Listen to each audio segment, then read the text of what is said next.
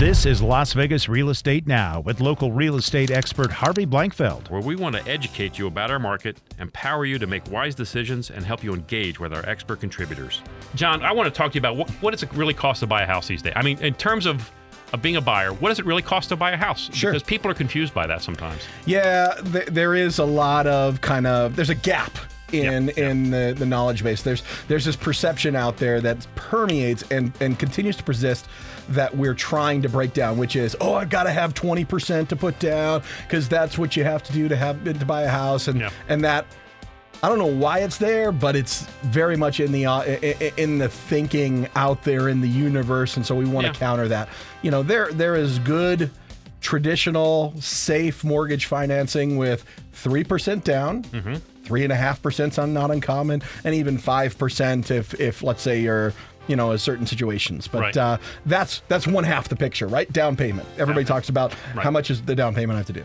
There's a second part of it, which is what I refer to as closing costs. One of the common games that's played is speaking of closing costs as only referring to like what the lender is charging, right? Not all the other things. And so it's really important when you're having these discussions and you're having these conversations that you put a frame around it. You put some sort of perspective on it.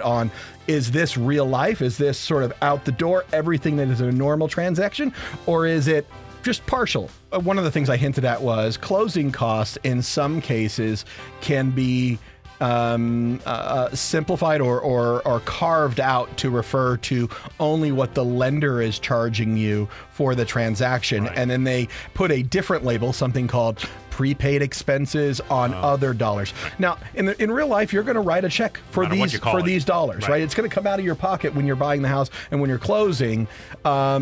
But because it's not a closing cost, it's a prepaid item for your own benefit, they don't want to talk about it, and it distorts what your bottom line is. Let's buy a $200,000 house. Okay, let's use FHA financing for this house. $7,000 down.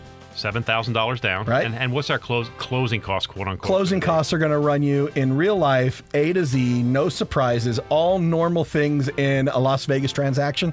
That's $6,500. Okay.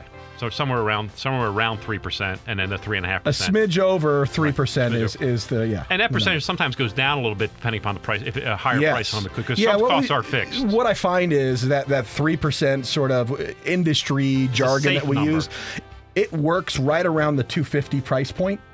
As you go above $250, you're going to start falling below 3% just for the normal stuff. Okay. If you're below $250, that's when you might slightly be above 3%. But we're coming, what I think, we're starting to come back out of a market that is entirely sort of slanted in favor of sellers, right?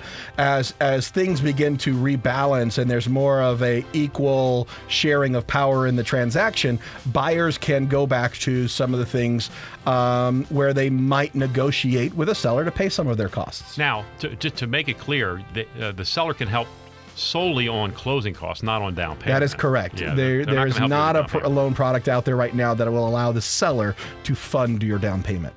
This has been Las Vegas Real Estate Now. Thanks for listening. And remember to tune in every Tuesday morning at 9 a.m. on 101.5 FM, 720 a.m. KDAWN.